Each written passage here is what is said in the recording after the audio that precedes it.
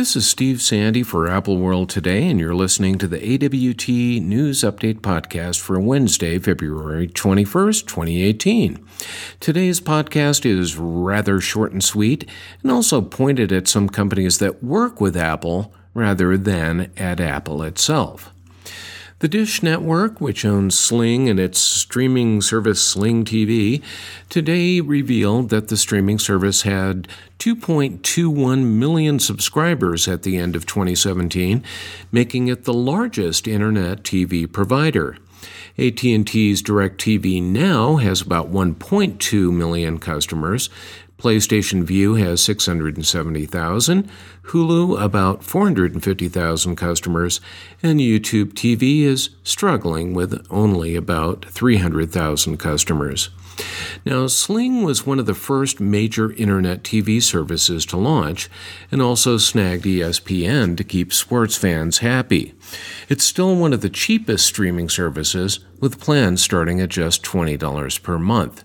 Sling TV has its own Apple TV app, and subscribers can also watch their fill of TV on iPhones, iPads, and Apple TV, as well as other platforms.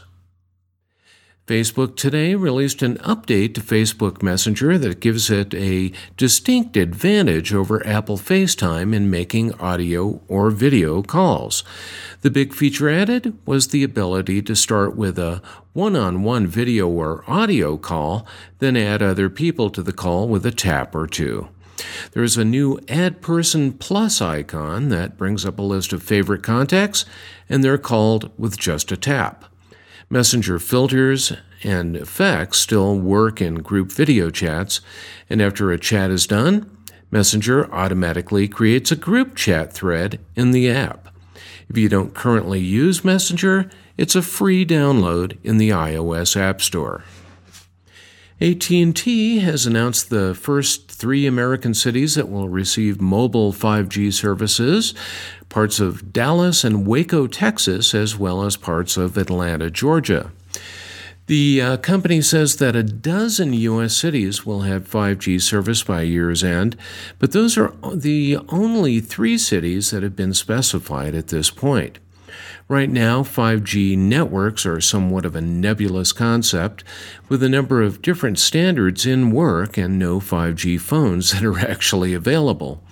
AT&T is planning on using some of the same equipment that it's using with its existing LTE network to migrate to 5G, and says that it will be using millimeter wave spectrum to provide the initial deployments.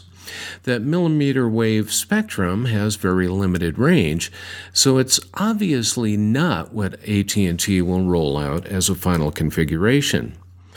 Don't expect Apple to immediately offer 5G iPhones either. The company tends to wait until networks are built out before adopting new network technologies. Also, although the headline on AT&T's press release today noted that multi-gigabit speeds were coming, the same article notes that the company, quote, ultimately expects to reach theoretical peak speeds of multiple gigabits per second, while they tout lower latency rates as the biggest benefit. The carrier has opened a 5G lab in Austin, Texas, to conduct tests and simulate real-world deployments. That's all the news for today. Join me tomorrow afternoon for another edition of the AWT News Update.